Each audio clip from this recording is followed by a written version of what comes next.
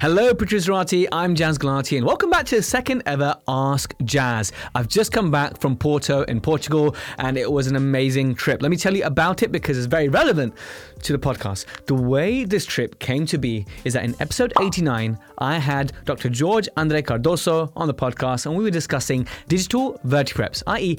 how to scan when you do the BOPT or the shoulderless technique. They're slightly different, right? So one's shoulderless, one's edgeless. We can talk about that another time. But essentially, this crown preparation or bridge preparation technique, which is pretty much all the rage at the moment, and for good reason. You know, I'm a big believer in vertical preps. They are much more conservative. They help you to gain ferrule. They help you to preserve the horizontal ferrule, and their soft tissues love it. So I'm a big fan of this prep. I've been doing it for some years now, but I knew that so many dentists in the UK wanted to learn. And so in that episode 89, Andre says, hey, why don't you guys come on over and we can do something? And we were just chatting. And I was like, yeah, that sounds great. You know, maybe if anyone's interested, if you want to go on this website and register your interest. Fast forward maybe 6 to 8 months later, and we had enough people interested that I managed to organize 16 dentists. They happened to be all from the UK, and we flew over to Porto in Portugal, and Jorge Andre Cardoso and his team, thank you Katia, thank you Joanna, thank you Gustavo, they treated us to a fantastic course on vertical preparation, hands-on. So morning was theory, afternoon was hands-on. All the dentists that came walked away with their own burr kits, but the best thing about it all was the people, the company, because it reminds me very much of being at Andre's dad's restaurant, his dad's seafood restaurant in Porto, which is part of the package. You know, you come, we do the course, we include lunch, we include dinner at Andre's dad's seafood restaurant in Espinho. It was phenomenal, and we're there at dinner, and Jorge Andre Cardoso, he shares some life philosophy. We're talking philosophy, and he says, Jazz, you know, I came to realize that life is not about the destination. And I said, yeah, of course not. We all know it's about the journey. He goes, no, life is not about the destination. Life is not even about the journey. Life is about the company. And at that moment, with this packed restaurant full of all these colleagues, which some of them I've never met before. They were Producerati, which I met for the first time, which was amazing. It made me realize, wow, this is special. You know, when you go away for trips, it reminded me of being at uni. We used to go to these ski trips at dental schools, and they were the best. And so the vibe here was just amazing. It was just so much fun. It was a great city tour of Porto. We had great food. Francesinha. If you guys don't know what Francesinha is, I mean, I'll just wrap this up really quickly because you probably want to get to the Ask Jazz questions. Francesinha, you can't call it a toasty, because Portuguese people will get very upset if you call a francesinha a toasty, but it is a toasty. Okay, it's a toasty, so it's 2 slices of bread. It's a toasty. Inside the toasty is steak, bacon, sausage. I'm sorry if I'm forgetting anything, my Portuguese people. And then on top of this toasty is a fried egg. Okay, so awesome meaty toasty, fried egg on top, wrapped, covered, smothered in melted cheese. Wow. Okay, now the whole thing is served swimming in a tomato broth. It was just phenomenal. They call it heart attack on a plate, and oh my god, I had far too many on this trip. It was just amazing. It was the first time I went to Portugal, and it was a little bit selfish of me to choose Portugal because I like to go new places, and I realized that dentists, we're hungry to travel abroad now, obviously because of pandemics hopefully coming to an end and travel's opening up. And I think there's a real hunger from everyone to travel abroad to learn from great clinicians, but also to get tax-deductible holiday. So if you feel like you want to join us in the next Protrusive tour, or wherever it may be, I haven't got anything in mind just yet, but I think the demand is there. I mean, the same group, I'm speaking to them on WhatsApp daily, and they're keen. Let's go again somewhere, right? So I think the scope is there to organize more trips in the future, to have fun, to learn, to experience new culture, to learn from new dentists from around the world, and to just have a community of dentists which are like-minded, having a good time, all that is tax deductible. So if you like the idea of that, go to protrusive.co.uk/excursions, and that will take you to a page where you can keep up to date in any future trips that I'm planning, because this one went so well, so amazing, that I definitely want to help facilitate and organize something like this again. So if you're wondering why my voice is hoarse, it's because I've had a very crazy few days in Porto with some lovely people. Anyway, let's hit the questions, right? So first question, question from Instagram. I'm going to block out the names, but when I get the questions and I help someone out, then to go back in time and to ask permission to use their name and whatnot. So you can see the screenshots, but I'm going to blur out the name because I haven't got permission to share their name on the podcast just yet. So this question is, hey Jazz, hope you're well. A long-time listener of the podcast. Amazing. Love you to hear that. I wanted to ask your opinion on further postgraduate training. I'm getting a bit bored and comfortable with simple NHS work. I want to do a year-long course.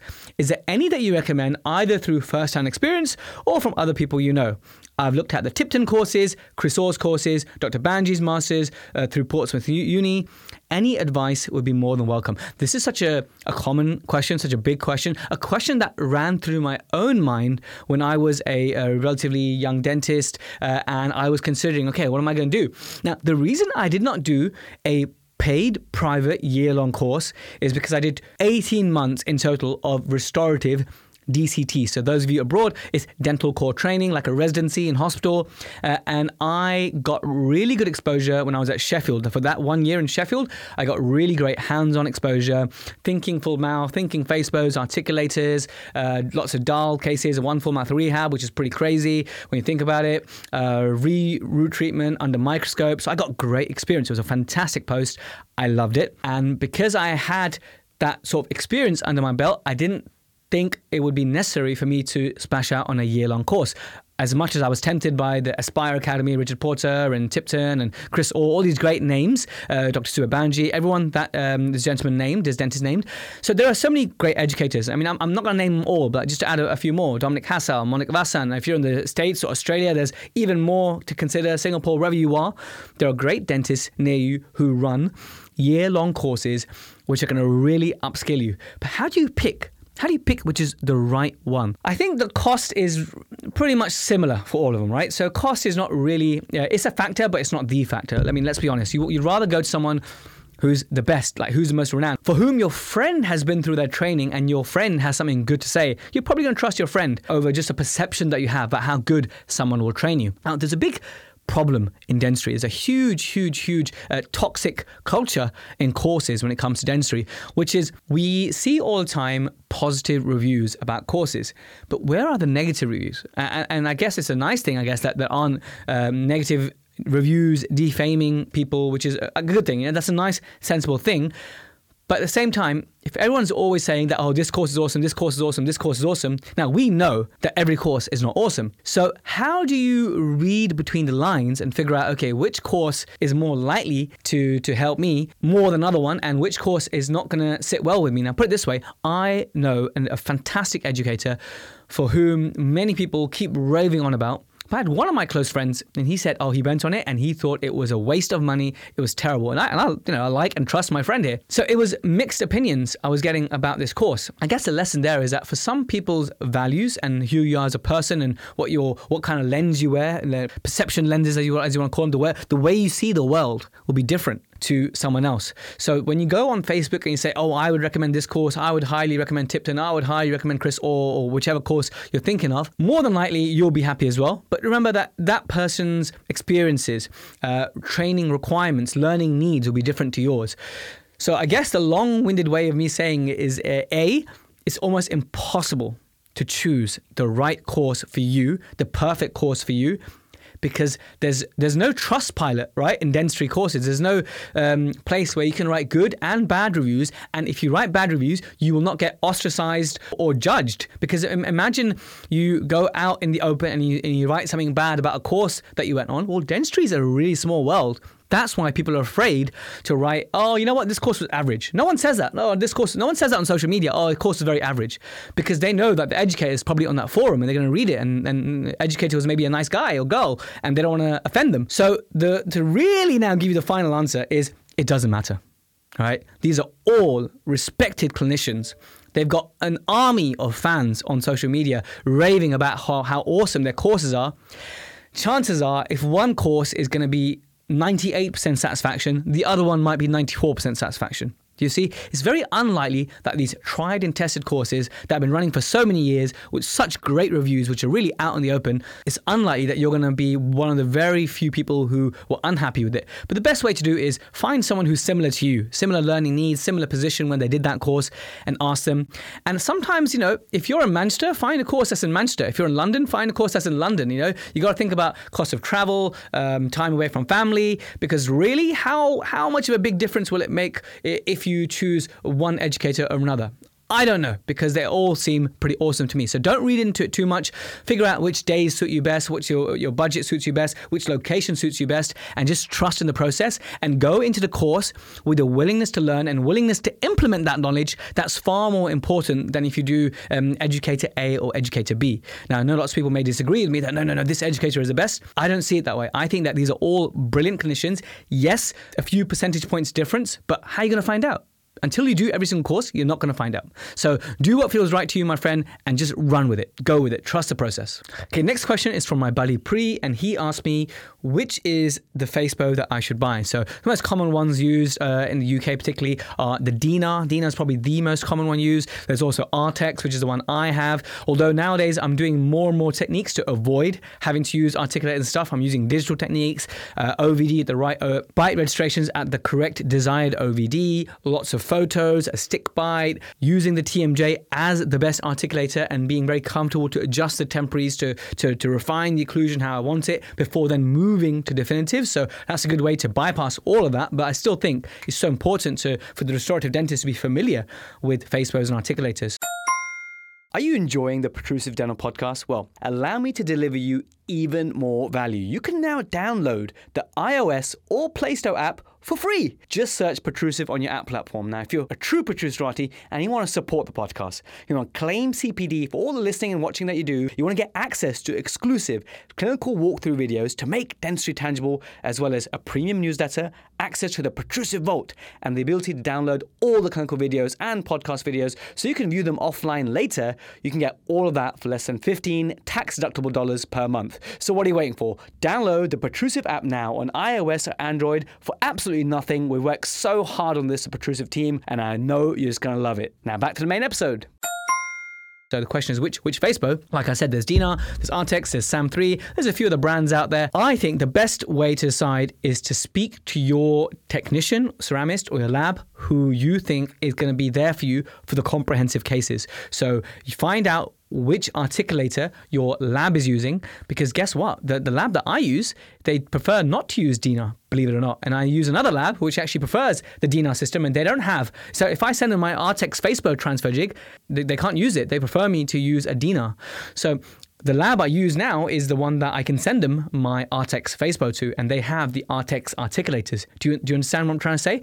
The best person to advise you on this is a person who's going to be mounting. So yes, you may be mounting yourself, fair enough, but you want to be working in tandem with your laboratory, with your technician, with your ceramist. So the best Facebo is for the articulator or the system that your technician prefers. Simple as that, and that would be my go-to. Pick up the phone, call your technician, find out which Facebo they want you to buy. Okay, next one's from one of my Splint course delegates. We were just talking on our secret group, and there was a case posted where there was some deviation on mouth opening, and this patient was a potential for orthodontics. So we were doing joint health screening prior to orthodontics, which is really, really important, right? So I talked her through the process, and we decided that, okay, this patient should be consented appropriately and the risks and whatnot, but it's probably safe to have orthodontics. Knowing what we know, the lack of locking and generally no pain symptoms and the signs which are manageable, we decided that, okay, this patient is suitable for orthodontics, but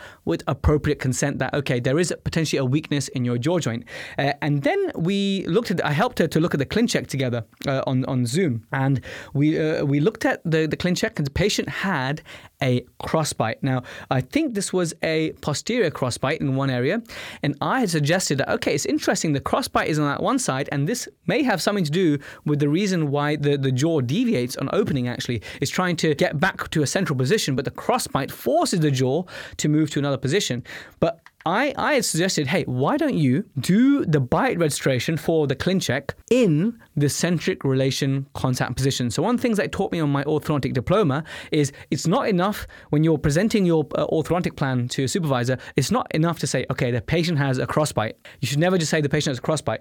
You should say the patient has a crossbite with or without displacement, because this is very important. So if someone has a crossbite, we know what crossbite is. If they have a crossbite with displacement, it usually means that in their centric relation contact position, they are hitting onto that crossbite tooth or crossbite teeth, and then the jaw is deviating or deflecting into another area to move around the crossbite. It's a crossbite with or without a displacement. So if the jaw moves, it's displaced, but if the jaw is not affected by the crossbite tooth or teeth in any way, and it's nothing to do with the centric relation contact position, then it's without displacement. So this is important because when we're planning for orthodontics, sometimes, or it's always, you should check whether the crossbite has a displacement or no displacement. And if it does have a displacement, we then must consider, should we treat from that position, so for either optimum joint health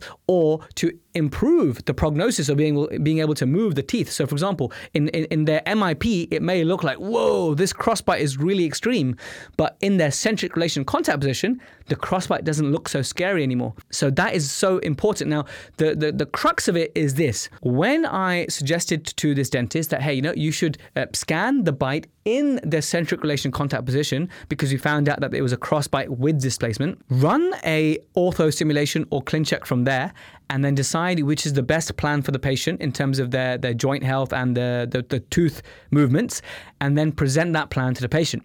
Now, here's the interesting thing that the dentist said to me.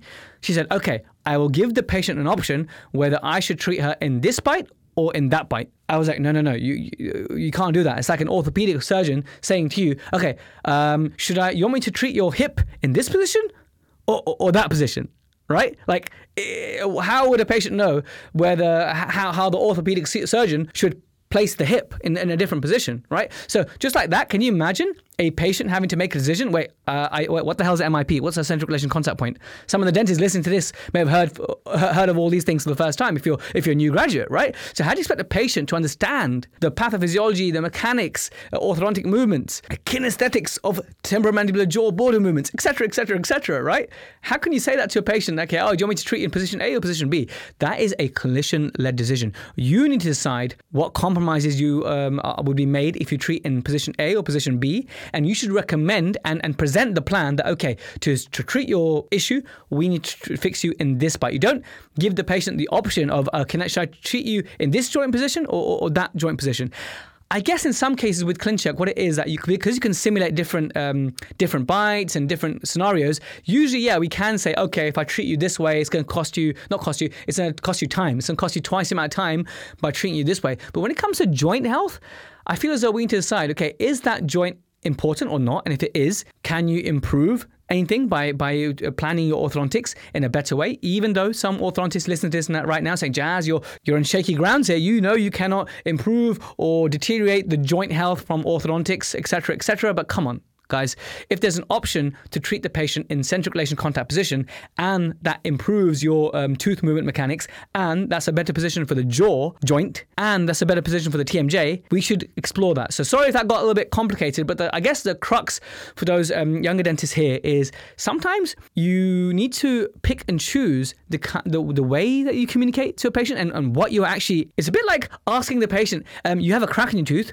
When I treat this tooth, do you want me to chase the crack? Or do you want me to not chase the crack? Do you understand that? Like, why would a patient know whether to chase a crack or not? It's the same way. You can't tell a patient, do you want me to treat in position A or position B? So remember, some things, you are the dentist. You need to use your best knowledge and experience and mentorship to present the plan that is appropriate for the patient. You cannot give this kind of control to a patient, i.e. chase a crack or not chase a crack or treat you in this position or treat in that position. So just be careful how you present things to patients. Sorry if that one got a little bit confusing. Okay, last question, guys. This was from our protrusive dental community. It's from my buddy Kjartan in Scandinavia. And he posted a case of a lateral incisor which had a little bit of resorption because this patient had prior orthodontics. Now, this patient had relapse and was interested in more orthodontics. And so Kjartan asked, what do I do? Like, what kind of consent do I have to give to the patient? What are the risks here?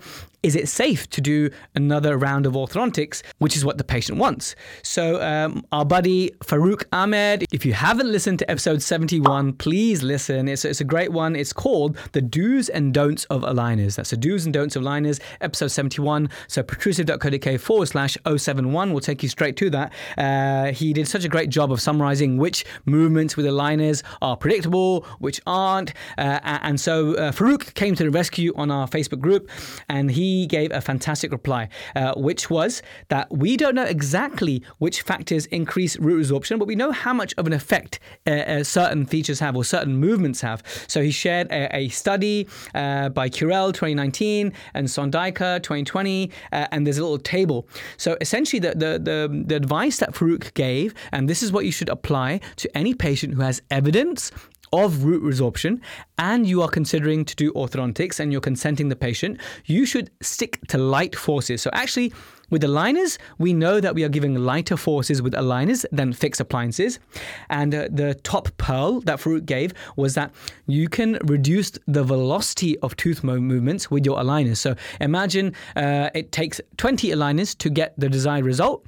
For that same patient, you would do it in 40 aligners. Still the same result, but each aligner is doing half the movement. So you're going at a much slower pace, which is lighter forces. Now, this is interesting because it's lighter forces, which is really important. But at the same time, one of the factors in the little table that you put up, and I'll share that with you now for those watching, is duration was one factor which was associated with higher risk of root resorption. So many years of treatment is obviously much worse for resorption risk than just a year or some months of treatment. So the longer the treatment duration, the more likely a patient would have root resorption. The other really important, in fact, the greatest thing is intrusion. Intrusion was associated with 11 times greater root resorption than controls in the study. So the other thing to learn is that if you're going to treat this patient, treat them with aligners, treat them slow, but hopefully not too long with duration, I guess. Hopefully maybe manage relapse cases only. Anything more complex than that, send it to an orthodontist. It's not worth your time as a GDP. The risk is too great, I'd say. And therefore, to additionally reduce your risk, you would prevent intrusive movements. You would prevent intrusive movements, and you actually would, if possible, prevent extrusive movements, because extrusion was associated with a 4.5 times greater root resorption than controls. So avoid long treatment, avoid heavy forces, avoid intrusion, avoid extrusion. So if you want to check that out, join the Protrusive Dental community. There's so many great gems and pearls shared by the community there. That's all the questions I had time for today. The next episode is on suturing. I'm very excited to share that. And I've got so much other great content. I literally just recorded with Ed McLaren the other day, and I'm so excited to share ceramic selection with you guys. That's how to choose your ceramic in 2022. That's upcoming as well. So thanks for catching this AJ002. Thank you for putting up with my very hoarse voice. I appreciate you listening all the way to the end. I'll catch you in the next one.